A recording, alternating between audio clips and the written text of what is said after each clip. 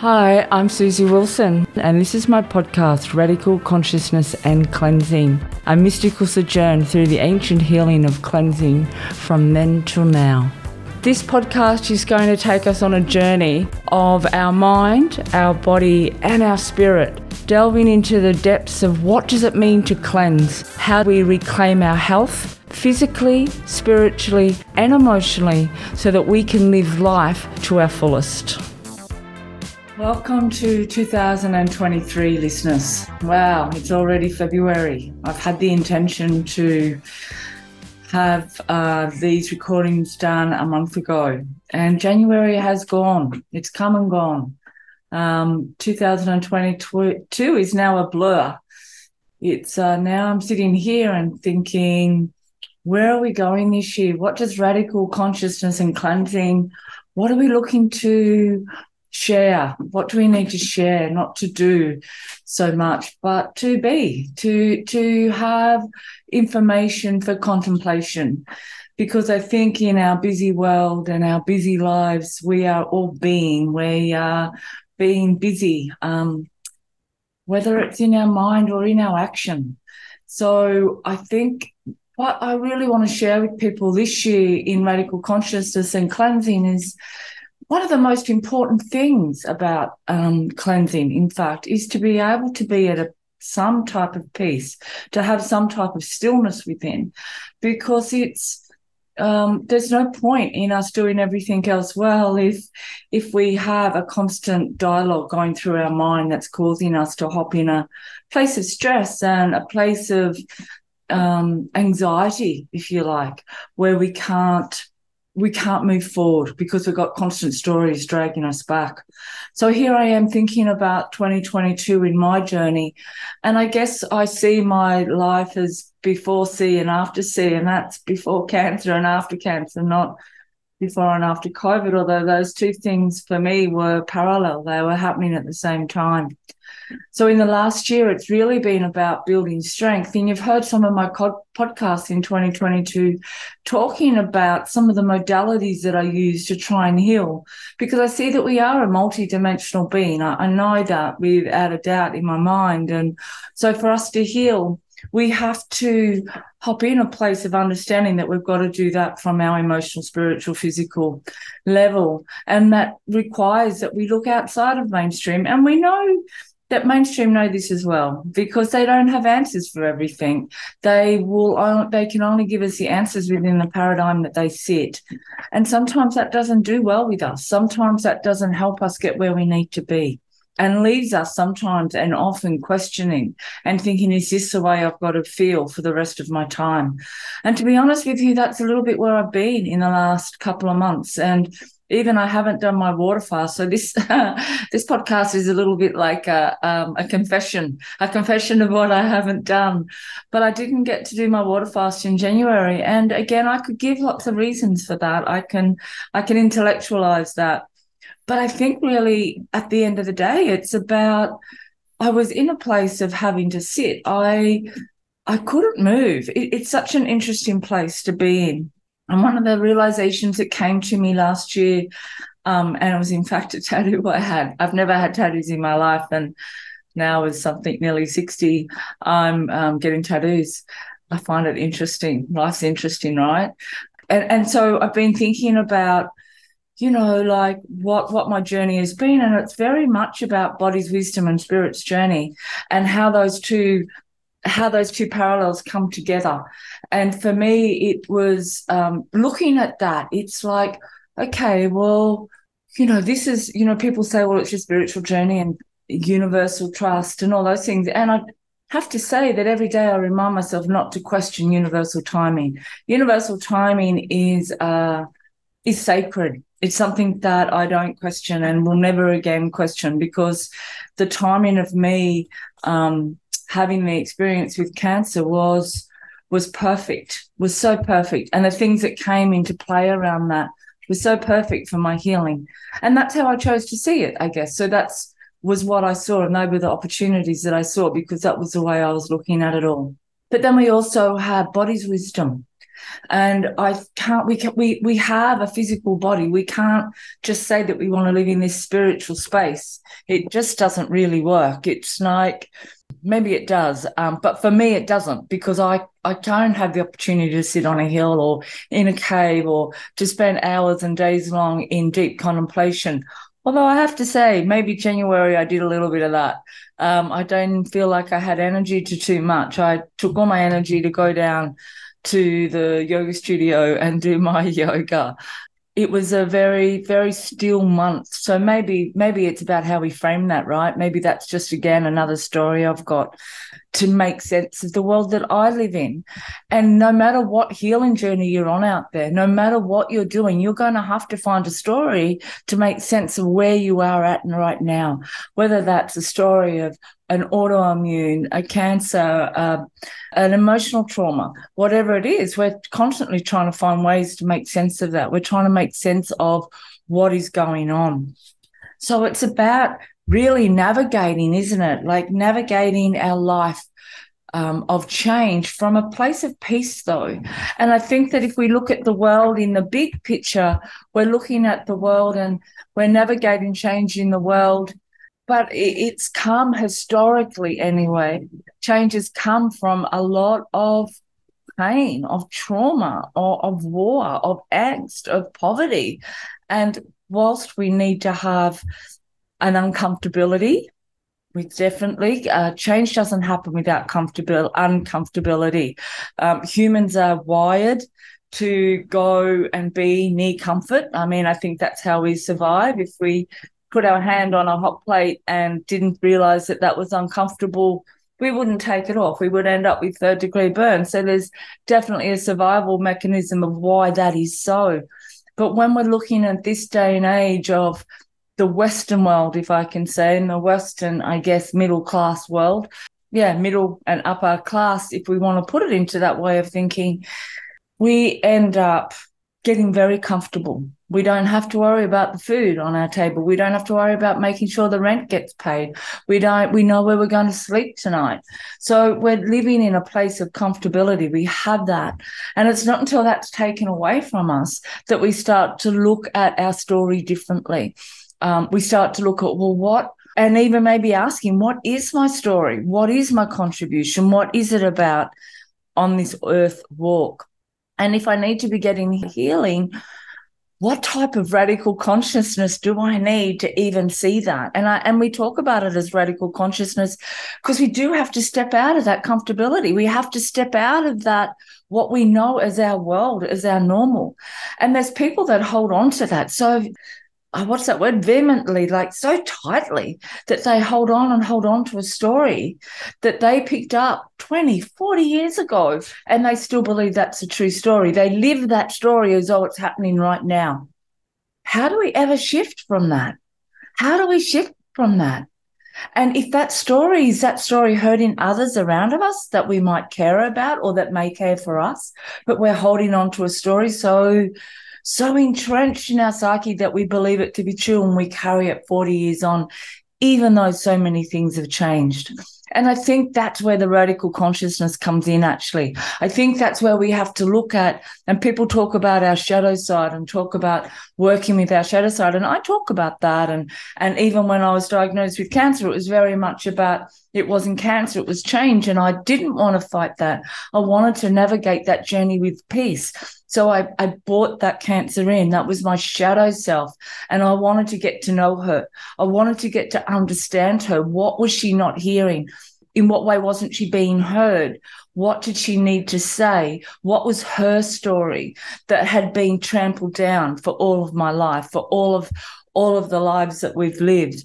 So it's been an interesting process for me in this month of January, looking at where are we going forward? How am I going forward? And how can I support others or give people moments of contemplation or something to contemplate so that maybe they can think about their story differently? Because that's where the change happens. And I guess for me in January, it was that place of deep contemplation for me. And physically, this is my body's wisdom. Like I've admitted before that I'm work addicted. It's something that I've been dealing with since having to change everything up in 2020. And it was interesting last year because I was getting back into that whole, like you're just constantly on the go. I got a stupid fine for driving in my car with the phone on. Like it just heralded back to what my life was like. It was like my head was so full. I had to get on and I had to talk to people straight away before something else come in, and I forgot about that. So you get into that zone, and you've got like your 50 tabs open. You're thinking about visualizing this, you're visioning this, you're doing this, like life is cramped, and there's an adrenaline rush to that. There's a feel good thing with that, which is why we do it, obviously, otherwise we wouldn't be doing it. So that was my place of comfort. And then it come to last year and my energy again just declining. And I'm going, what the hell? Like I'm doing everything that I can be doing to support. My adrenals were crushed because of the treatment that I'd been on. And I actually think before then my adrenals were crashed. I think that maybe I got sick because I was already in such a mess. However, here I was at this point again. And then it come to January and I'm thinking, and I hear people talking to me about, you inspire me. I have people come and say that you're such an inspiration. And I was told that a few times in January as well by different people. And I find that interesting. And then again, something to contemplate, because I think, how? How? Because if you really knew my life, it wouldn't be inspiring, I don't think. It's a hard life. It's tricky. You've got to get up with yourself every day. There's no one else there. There's no one else to blame or talk about stuff with or process things with, if you like. My life has been a very solitary one. It's been a tricky one. So when people say, and something that I feel blessed for, I'm not being negative with that in any way. It just sort of makes me think, like, really I inspire you? How do I do that? How does that really happen? What's the inspirational factor? And that takes me on a journey. It's like, well, who inspires me? Who do I feel inspired by? And I guess for me, it's like, in the last year, because of the work that I was doing with Grandmother Malara, the people that inspired me are, in fact, my old great aunts, my great grandmothers, the women that come to this country after the invasion and had to try and make their life here.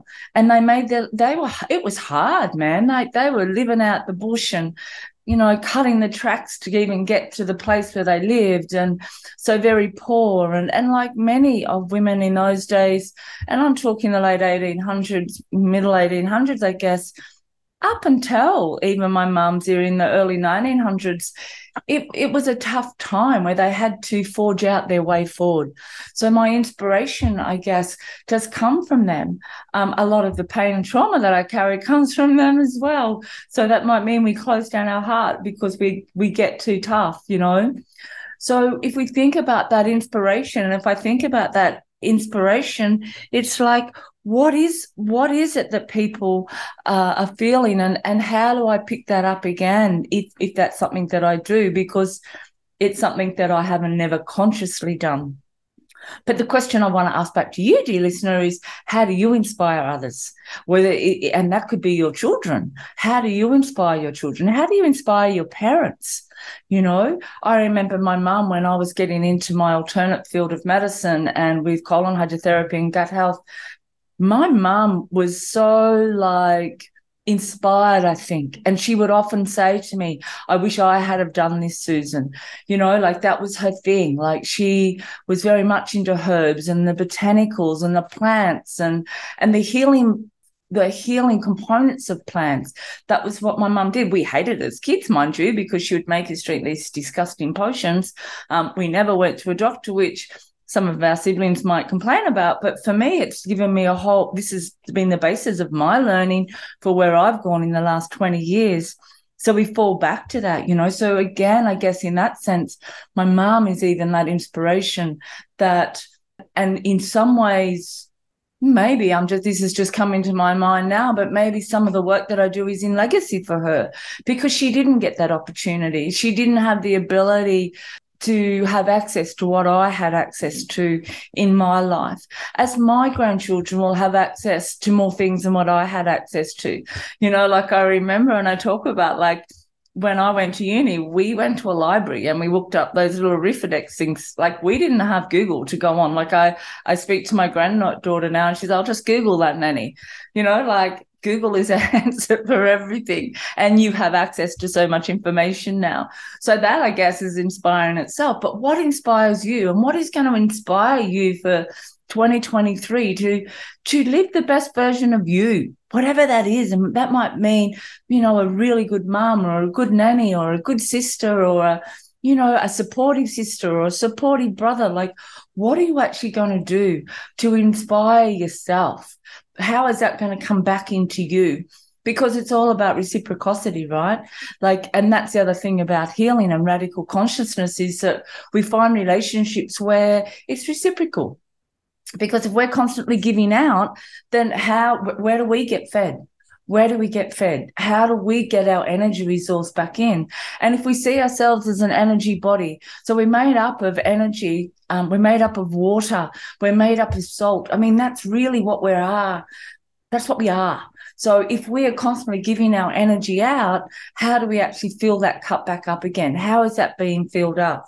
And you will listen to past podcasts of mine of that was something that I wasn't doing because of the work that I was in.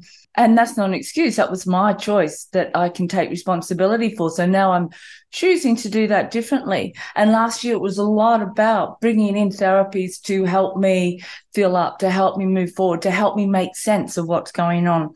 So maybe I continue to be an inspiration, if no one else, but for my family, for my daughter and my granddaughters and the grandchildren that may come. So dealing with this last year is learning how, and this quietness that came over me in January was building up at the end of last year, but this quietness coming over me to start to really come into this new body. How does this new body work? And who is this new body? You know, last year I went through a whole process of name change. I was, and I need to say I am because it's current, is that I'm so aware that cancer comes back. This is not a one-ticket ride. It's not like you get healed and it never comes back. And for some it does, which is awesome. For many, it does. It does come back. And the statistics on that are high that I've talked about before. So my teachings and my own understandings is that, okay, well, I need to do something different. I have to resonate a different energy in this body for that disease not to be welcomed back into my body. And we know that chemotherapy kills all the cancer around the cells without issue. We did that. But inside the cells, it doesn't get there. It actually doesn't do it. So you can still have that inside your cells. It's ready to express when they've got the right conditions. So again, it's like, okay, well, what do I need to change up my whole vibration? So going through all the healings and looking at all the emotions and the emotional story that my body was still carrying that I needed to release and maybe be aware of. Maybe I wasn't aware of some. But one of those things was even changing my name so it has the right vibration. So I actually went to a lady that specialized in this and had done for all of her life, and an amazing lady on the Gold Coast actually, but worked all over the world and doing numerology and Akashic records and all of those things if you get into that, and found a name that, in fact, without freaking people out, but it come from a past life. And those things that stepped in the vibration that I now want to walk in. The vibration that I now want to walk in of, I can hear my old teacher saying in the background, of pure love. Because really, if we can't sink into our heart space and walk in our life from this place, what else is there? Because all I witness in other people when we don't walk from this place is resentment, is bitterness, is hatred, is blame, is other. It's all opposite to where we need to be, which is about in. It's about we come within our dot of ourself. We come into our heart. We come into our connection. We come into our understanding that we're one of many, that we are connected to many, that it's not a place of separateness, that we are connected. So when we come back in and we want to do what we want to do and we want to live in that vibration, what does that look and feel like? So now I've got this body working in this way. How do I want to continue to nurture it? Because remember that thought precedes form. So if I'm going to be thinking, and this harks back to all of our whole manifestation tools that people talk about, and you know, the repeated mantras and all those things, but you know, truly, really, if we want to sit in that manifestation of creating something so very different to where we have been, because we want to start to take ownership for our own life, that's not always easy. Because in doing that, we have to remove vibrations that are no longer serving us. We have to remove those sometimes people from our life that are no longer serving us. And that in itself is not an easy thing to do, not when they've been part of your life for so long, potentially. So how do we start to find our space again? How do we start to sit? And this has been my contemplation in January. Well, if I've been an inspiration to people in the past, how do I move forward with this to be an inspiration to myself and now to my family?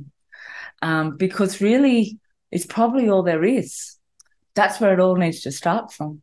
And whatever flows out or waves out from there, I guess, is a bonus, is something that I can then offer the world in a way of healing love, particularly now when people are so much in fear.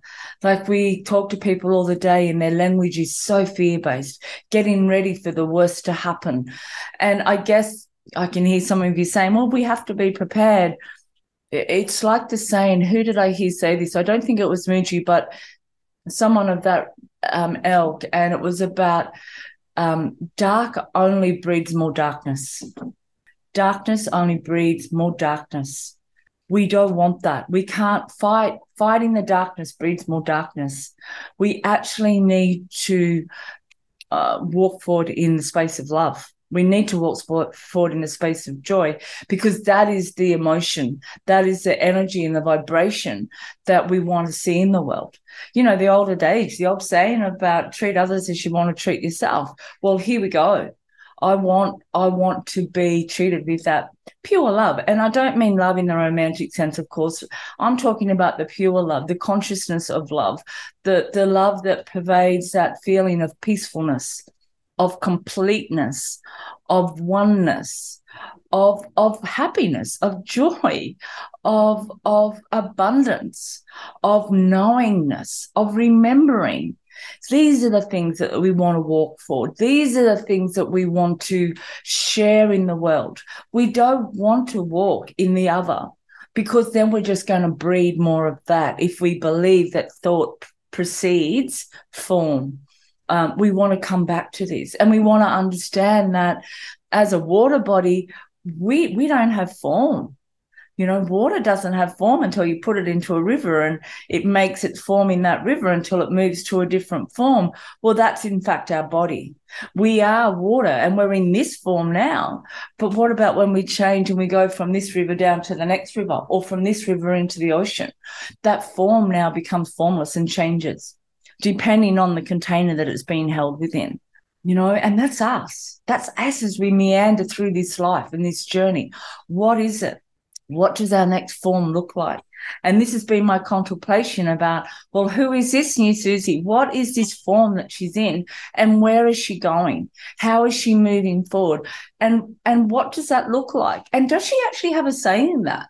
Or is this something now she's surrendering to and this is unfolding? Because another part of that is, in fact, really interesting, is how in the last month of this stillness has come a whole lot of action. So the more you sit still, the more action happens. And this is what we have. This is another paradigm shift, really, because we have this whole saying that if you're not seen as being active, you're lazy. I was definitely raised in that with the Protestant work ethic. It's like, no, you're lazy if you don't get up and do something every day. Get up and make your bed and do this and do that and do that. It's like, wait there. I can't do that today. I actually can't. I'm going to get up and I might drink some water, and that might be a bonus for me today, because that is where I'm at. This, as I have just experienced again, and again, this was my initial experience when I was become unwell. It's because I couldn't move. And I really, in January, because of my health again, I think I just didn't have the physical energy there to get up. So I had to sit still. And I believe this is the universe or the conscious, whatever you want to call it, in my word, spirit, telling me you need to sit still and let this unfold. You've done a lot of work. So I'm talking particularly around my business now, 20 years of work. You've put in a really strong foundation. So let other things unfold now. Let other things come into play and let other people come to you. Be that light and let those moths come around you and see what they have to offer you and your business and your way forward. And it's just been incredible to observe how this is unfolding. And it's even like taking me until now to be able to start to write some of this and make sense of some of this and to want to be able to share this, because I'm hoping, and it may not, it may bore you, but I'm hoping that there's something in it that's going to resonate and you're going to go, oh, yeah, okay, well, that's me too. Maybe today I don't need to actually get up and be busy. Maybe true action now comes in some stillness, some space to let stuff drop in. So, it's like even when we go and meditate or we try and journal and, if that's if you're doing that from your headspace, that's very much a thinking process. So you still haven't dropped down and surrendered into the body process, the feeling process, the heart process. And I guess that's what yoga teaches us, right? Like yoga is in the asanas, it's telling you to drop into your body. So people in yoga get so caught up on making sure they get their pose right and big pose and, listening and thinking from their head and, oh, my God, I'm not doing this or I should do this or put that arm over there. Whereas, in fact, it really should be going into a pose and going, oh, this is what it feels like. This is what it feels like. So, again, this is our life. Dropping into our body. This is what we want to do, is we want to understand the body's wisdom, so that we can drop in and feel the body's wisdom. So then we've got space to hear the spirit's wisdom, the spirit's journey, or allow spirit's journey to continue.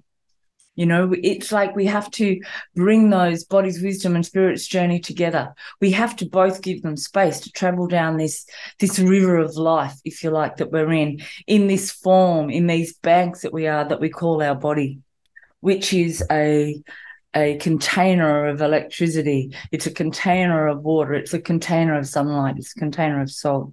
It's a container of mysticism, of magicness, of mystery. Mystery. We listen to quantum physics and mechanics these days, and I've been listening to quantum biology, and quantum physics is out because it's all the things that science can't explain. That's what I think about it. All of the theories that Albert Einstein couldn't make sense of, it's like quantum physics talks about all that, and we're trying to make sense of that. And to me, that's the consciousness. That's the consciousness of knowing that there's more to this life than what we are seeing, than our physical being.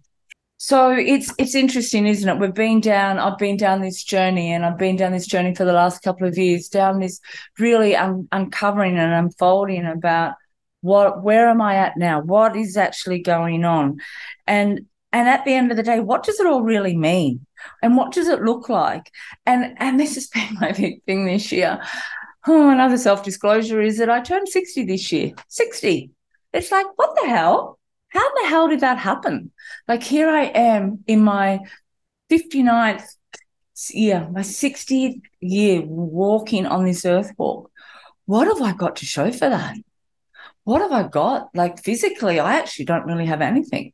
I have a rented apartment. I have a basic car. What have I got? If we look at it in those material forms. So it's come, and when you are unwell and you get the opportunity to sit in that place of very much of an unwellness, and no matter what I had, it couldn't have made me better. It makes it very humble, and you start to think differently about, well, what have you got? Where have you got? And I guess you come back to, well, it's your family. And then what parts of your family have you got? Because family that you thought you might have had, you actually don't have. So that takes you on another journey as well. So then we come back into, well, here I am for 60 years and people, I used to say to this, my clients, I'd be working with my clients and they'd be talking about they're turning 50 or they're turning 60, and I'd say, that's just a number. It's got nothing to do with it. And it's like, yeah, you know what? It actually does. And I apologize to all of my clients. I apologize to all of my clients that I've ever said that to, because I wasn't listening to you. I actually wasn't listening to what you were saying. And this is something that I'd ask you all to contemplate on if you're younger and you say that to clients about it's just a number. And there's an element of truth in that. Of course, it's just a number. And we can make that number what it is. But there's a whole lot of other stuff around there. There's the real term of that is I am 60. Even if I live to 100, I'm more than halfway. I'm on the downhill run. And on the downhill run means it goes faster, because going downhill is always faster. There can be more tumbles as you go down as well, because, to keep balance as you're going down a fast hill, it's not always easy. Sometimes we actually go head first. So this is like such a learning in itself, isn't it? It's like, wow, here I am coming down the other side. What am I doing? Am I going to go really fast? Am I going to try and go with my head first? Is that what's going to happen? Or is this now the place that people talk about of wisdom and of eldership and leadership? And this is where we do need to sit in that stillness. Because if we sit and we are very grounded to the earth, our feet are planted firmly on the earth, then of course we can make our way down the hill step by step. We don't let the momentum of the hill take us over. And if you've ever walked down a big mountain, I don't know if you're like me, but there's moments where it's like I can go, should I just run and try and keep up with the momentum of running down the mountain, or can I actually just try and really go slow and put one foot in the ground at a time?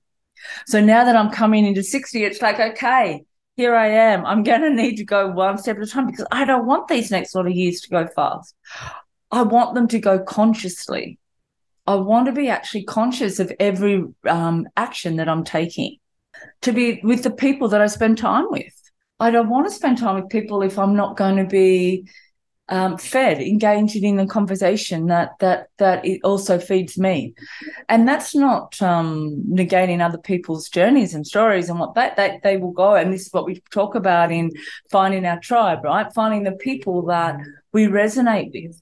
And how do you do that if you've been a person like me that's been so work addicted and gone through life, and you don't have a big resource of people out there? You know a lot of people. We have a lot of people, but as in the close circle, there's only ever a few, right? And you hear people talk about that all the time. So now, as I'm on this journey and coming towards the 60 mark, what does radical consciousness and cleansing look like in that place? How does that look? How does that work? And is it, how do we not reverse aging? We can't reverse it. We can't go backwards. And who would want to? I don't want to go back to those times, to be honest. They were tough, and once is enough in this lifetime to do that. But how do I want to move forward now? How do I want to age well? Because when we're at this stage, it's like, how do I want to die? That's what I think about, without sounding morbid. How do I want to die? What would be my most biggest wish, or my most biggest prayer? My biggest prayer is that I'm just going to pass one night when I'm asleep well. I want to be well when I pass. I want to pass at home. And we don't even have that conversation, do we? Because we're too scared to talk about death. It's like, oh, no, we don't talk about death because it's the unknown. We've been indoctrinated to think that maybe we're going to go to hell or something, and it's going to be nasty, and all of those things that can go on. And for someone in my world, I just don't get that. And I've never got that from childhood. I remember my mother talking about that with us as a child, trying to put that fear into us. And my brain would always just go to, but if there was a God that created us, why would he want us to put us through pain? Like, where did he ever get so rigid from? Like, that just makes no sense. That just makes no sense. And in fact, if we want to look at that pain, we've got that here on earth. We've got that pain here on earth. Why do we want to go somewhere else for that? So it's about uncovering what our hidden stories are about death as well, and what we see is happening next. And for some, it might be nothing. It might be that we just die and we're dead, and that's it, because this is all there is. And I respect that 1,000% as well.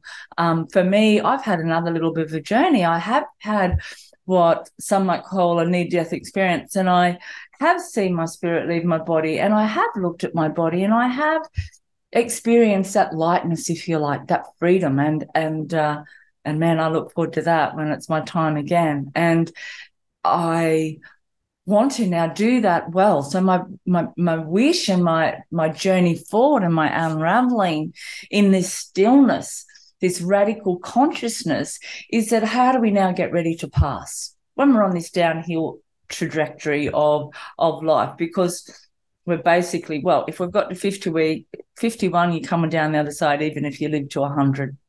So I think that changes our focus a little bit, right? That changes our consciousness is about, well, how then do we want to move forward? What do we want to make sense of? How do we want to live each day consciously, sharing the love that we might want to share? And I know that when I say that, I always hear myself say that, sharing the love, and it sounds a bit wanky, you know? It's like, is that like overused? And I think that it has been overused. But I think if we let that land on us and know that it is from a place of that pureness light, that we respect, it comes from respect, right?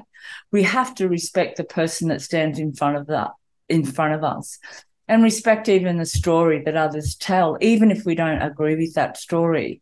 It's about respecting that story, but we don't have to choose to stay in that energy. And that's quite a defining point, people. Like, don't think that you have to take on board all of those stories if they're not for you, in being able to respect someone. But it's about respecting that space, that story, that journey of that other, and knowing that that no longer is our story, so we can choose to step out of that. So it's a place where we have true ownership within ourselves. True ownership. We can come into ourselves and go, okay. And I guess now we're hearing the word sovereignty, our own sovereignty, to walk on this earth, wherever you are, to walk on this earth and take ownership of every step that you take, not blaming another for where you are at right now. And that's hard, I know, if you're dealing with a lot of trauma or a lot of what you might believe is, you know, things happening to you unfairly or unjustly in your life by others. I know that's a tricky place to be, but while you are continually putting others responsible for your life, you're giving away your power. You now have given them your power again. And we often see this in relationships where women have left men and in relationships, and they're still angry with that man 20 years down the track. It's like, wait there, he's still got control of you. And I'm just using that as a very simple example. There's many. So it's like when we start to take ownership and we go within ourselves and go, okay, I've got complete responsibility. What do I choose to look at? What do I choose to give love to? What do I choose to respect? How do I choose to make sense of this story now that has pervaded my life for a long time that no longer serves me? How do I now hop into this Susie place, this place of Susie Murray Wilson? How do I hop into her and live from how she would live, being the water medicine woman that she is, being the heartfelt person that she is, being the person that wants justice from a place of love and believes that everyone's story is worthy of being heard. Everyone's story has a right of respect. And I mean that from the bottom of my heart. So how do I live that? How do I live that every day with myself? Not even with other people yet, but just with myself. How do I live that? And how do I move forward in that, knowing that I've got my business over here, it bottoms up, and that's doing work that it's doing. And as I say to many people, I've been a custodian of that. Like that name and that business model came to me. It's not something that I didn't know business. I had no idea about business, as some of my history would show you, because of the decisions I've made. But I was working from my heart. I was working, this just has to happen. I have to get this out. And that's the other thing. It's like this drive, you know, and it's having this consciousness again. In January, it's about, like, well, where did this drive come from for me to get out of bed every day and do this work, even when I wasn't being filled from it financially? It wasn't something that was giving back to me at all from the decisions that I was making. But I could have easily went, no, I'm done here. And you know, from what some people said to me, you just need to go get a job. And it's like, no, what? I've got to do this. But what was it? What was actually driving me to get up every day, to continue on this path, having this vision? And it was in this last month that it's like, I saw this like 20 years ago, what was going to happen with Bottoms Up, the need for her to be here, to be a custodian of her. It's like now I've birthed her and now it's time for her to do a thing. So now all of these other things are coming in, other opportunities, if you like, coming into play. Other people are seeing her as she is. And, that's interesting in itself. But what that has done, it's like, again, it's like a mother when, I remember when my son left and that was quite a moment for me because I had been caring for children since I was 12, really. I used to look after all my nephews and nieces. I had about a dozen of them.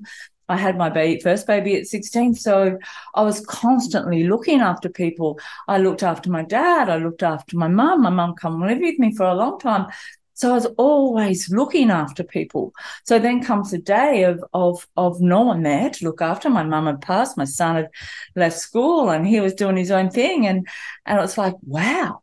Who am I now?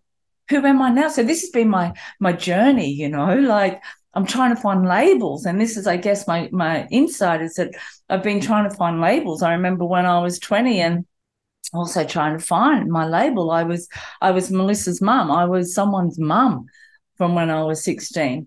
And then when I started and left, so I became then a social worker and I was a social worker. And that was my label. That gave me a form to be in. And then when I left that, before I got into Bottoms Up, it was like, well, what am I now? Who am I?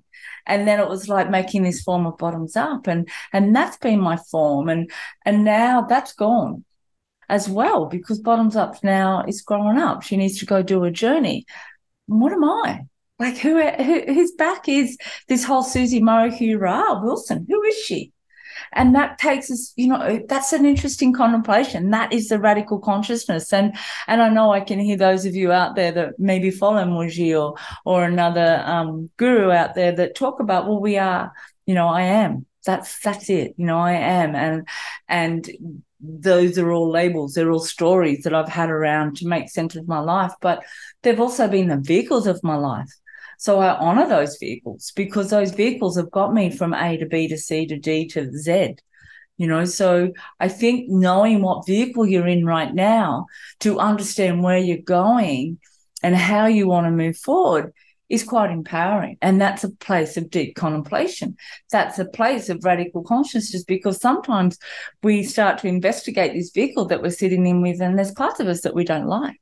There's parts of it we think, oh, wait there. Nah, I don't like that bit of that vehicle. Or that's a bit rusty over there. I need to take that rust off. Or I can't see through that windscreen. I need to clean that windscreen. Or, the locks actually don't work on these doors. I need to fix those locks so I can actually close the door when I need to and lock it and keep my boundaries strong. So the month of contemplation of this stillness of again remembering the trust. What is the trust that I have to sit in this faith and this stillness and go this next stage for me and go and allow this next stage for Bottoms Up as we allow the stages for our children to grow and to fly and find their wings when they're ready to move on. So, I guess when I look at it, like a month of stillness for me, really without much inspiration, it wasn't at that time. I wasn't even feeling inspired by myself. So what is it? How do we move forward? And then looking at the physically, what goes on for me, because of the journey that I've been on and now other little issues coming up, nothing serious that can't be dealt with, but it is, again, showing me, okay, well, where do I want to go next? Where do I want to journey? What is my next journey? And how, and if indeed any form is needed, what is the form around Susie Murray-Hugh Wilson? What is her form? Does she need a form? Is she more like water now? Does she flow in and out? Is that the journey? Is that the journey? And the journey in that stillness, like when we go through the streams, we come through moments where it's a lot deeper and it's a lot slower, the flow. So we sit in that deepness, in that stillness, and we get from that what we need to get from that until we're ready to move on down that river again. And we start to, guide our way over the stones and maneuver our way around the bends, finding different things that we're going to pick up along the way for this next level of healing that we're going to do. Looking for this place of feeling safe. of feeling secure. Because I think that, and we get caught up in thinking that that's external. That's been my journey. I have had that whole well, I think a part of my journey really has been about me trying to prove to my family that I wasn't going to be just a no hope, a useless person because I fell pregnant at 16. And, it's like I had to, for some reason, I made a decision in my mind way back then when I was 16 that I would prove people wrong. And that memory didn't come up until many years later, until it was like, oh, okay, I probably don't need to prove anyone wrong. That's not the way to be going. But I wanted to try and trying to find places all the time of security, because when you've also come from a background where your life as you know it has just been ripped out of you, which happened to me a few times very early on in my life. So the ground was quicksand. And I've walked on quicksand for most of my life looking for that security. And it's only now that I look back in the last couple of years, and, it's for someone that was never religious or spiritual, and still not, I wouldn't call myself a religious person, but spiritual person, and I wouldn't have even said that I was that, but now it's like, wow, I have had faith. Because what else? Otherwise, it would just be stupid naivety. And maybe I had that. I actually do think that sort of got me through some places, because I really am one of those little souls that come onto this earth. And I really did believe the best in everyone. I really would only see people's good points.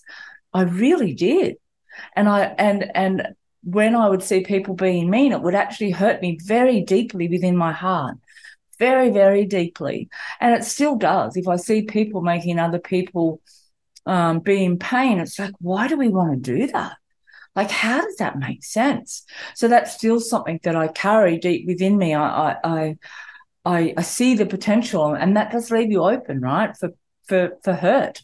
So you traveling along this journey of and then wanting to try and find this safety, this feeling secure, and many of us will do that, as I was, trying to find that in a material structure.